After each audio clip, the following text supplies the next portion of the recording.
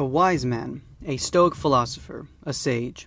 We've come a long way from the building blocks of Stoic philosophy during Roman times, and the once called lovers of wisdom has diminished from being a way of life to just an understanding of book knowledge and concepts. Join me on this journey as we build an already existing version of ourselves to create our own mentors who have the virtues we admire to keep us accountable and stay true to a future version of ourselves. This is the Stoic Sage.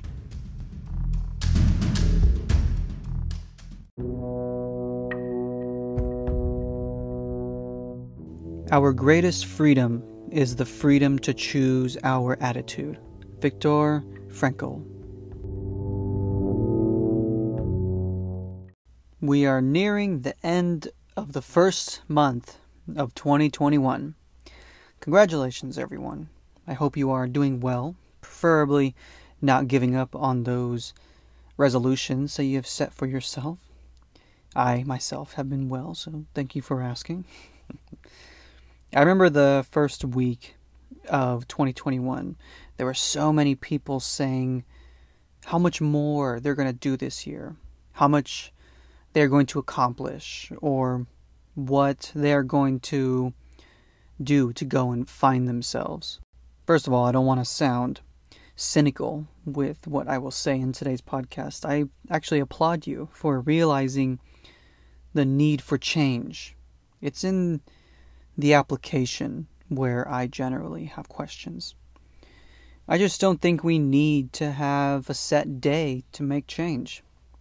It's a great celebratory moment for everybody, but nothing has changed just because of what the calendar says.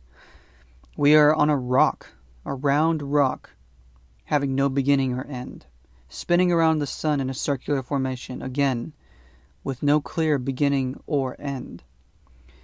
This place in the universe is so vast and complex. Did it really take a specific placement for you to finally realize that you need to better yourself? Why did you not see the need to change yourself the week before, the month before? In my household, for example, it's around November where we are giving thanks around the table that I begin to question why I am thankful and what more could I do to be thankful. It's around this time that I make these small changes. For example, one resolution was to be an early riser. By the time New Year's came by, making those small adjustments, waking up 1 hour earlier and earlier, I actually started the new year being an early riser. January 1st, 2021, I woke up at 7 a.m. when I generally would sleep around 10:30. The sudden change doesn't make you a new person. The sudden date doesn't make you realize that you are a different person. As Zeno put it, don't be hasty in the changes as the small steps. The small steps are just as important to the overall change. So whenever I hear people tell me that they're, for example, going to go and try to find themselves this year, or if they're going to reinvent themselves, I find myself questioning their desires. Most times it's not that they want to be better, but the resolution itself is shrouded in desire. As a Stoic, we have to focus on what is within our control, and the benefits roll in at that point. But if your mind is on another goal that is based on your current resolution, are you not overextending your desire? I want to be fit. That's the biggest one I hear. So I can find my soulmate. You desire to be, you desire not to be fit, but that your desire is to find somebody who will find you attractive, which is not entirely within your control. Just being healthy is in your control. But you can't create that resolution with another desire. You only serve to cause more suffering for yourself if it doesn't come true, because it's not within your control. I want to get a better job this year so I can make more money. Again, the desire is more money, which is not in your control. You can go out and find another job, but that doesn't necessarily mean that you'll get the offer that you're expecting. That is out of your control. Just waking up earlier and being a better employee would be good, because doing that will give you more experience. You see, then it trails on, the domino effect. You become a better employee, maybe not for the current position that you're having, but you can become better for the next and the next. But it's the daily things that make that difference to get you to what you actually want. And that's the focus that I like to really point out. All of these desires in the hopes of finding yourself, though. What does that even mean? You are you. No one else is you but you. There, you found yourself. Do you want to find purpose? To live freely? Do you want to know who you are? Shout your name.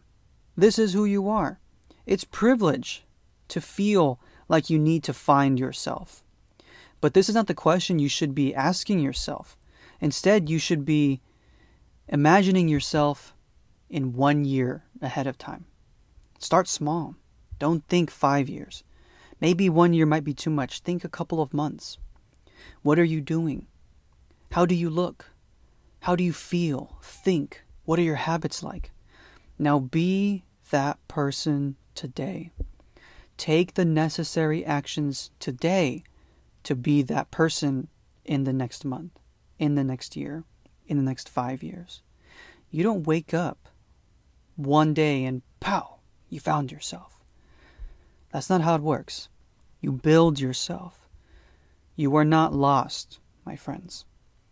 Just not completely molded by your own image just yet. But don't feed into your desires, into the hopes that you will find yourself. What you seek by following desire is only envy, lust, and those things can only bring lust, anger, depression. It was Seneca who said that you are truly happy when you desire less, right? So don't desire, build. You are the sculptor of your own destiny.